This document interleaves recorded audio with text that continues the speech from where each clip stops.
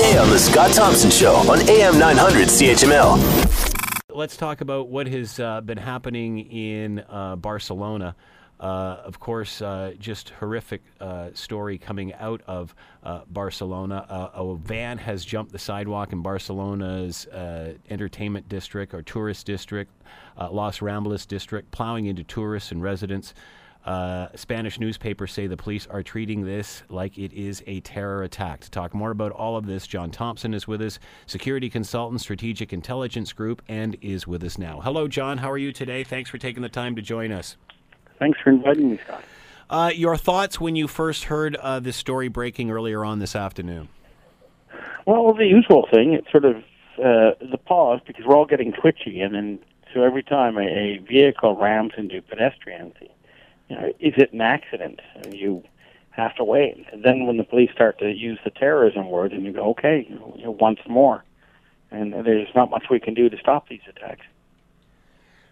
What do we know at this point? It seems that they're quite willing to say that it was a terrorist attack. We also had heard reports of a hostage taking and such. What do we know here?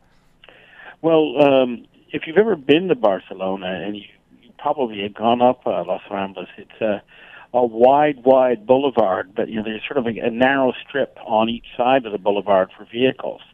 The center of the boulevard, it's all covered over with trees and kiosks and performers and people. I mean, it's the name means the ramble, and there's no more perfect place to do just that. So there's always hundreds or thousands of locals and tourists and everybody else moving around on the area. And if a vehicle is driving up the center, that is a very deliberate act. So at this point, it looks like there has been one person arrested in relation to this attack? It looks like. Remains to be seen if there's others. So far, the police say the only eyewitness they've got said one driver fleeing after striking down several people.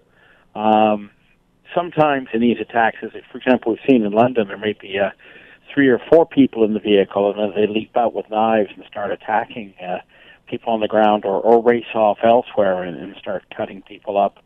Also, in some cases, they've got guns in the vehicle and start shooting, but this guy just seems to have run off. The vehicle homicide aspect of it was his own contribution, and doesn't seem to have been ready to make the rest.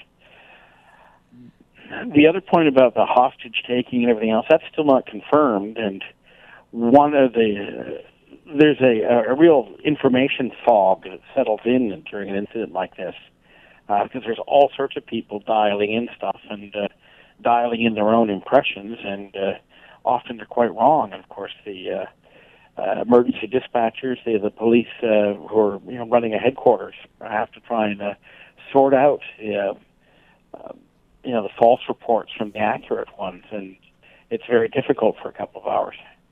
Has anybody taken credit or claimed credit for this at this point? The usual pattern, if he's doing it on behalf of the jihad, we have to wait a couple of days, at least 24 hours anyway, before ISIS or Al-Qaeda claim the attacker as their own.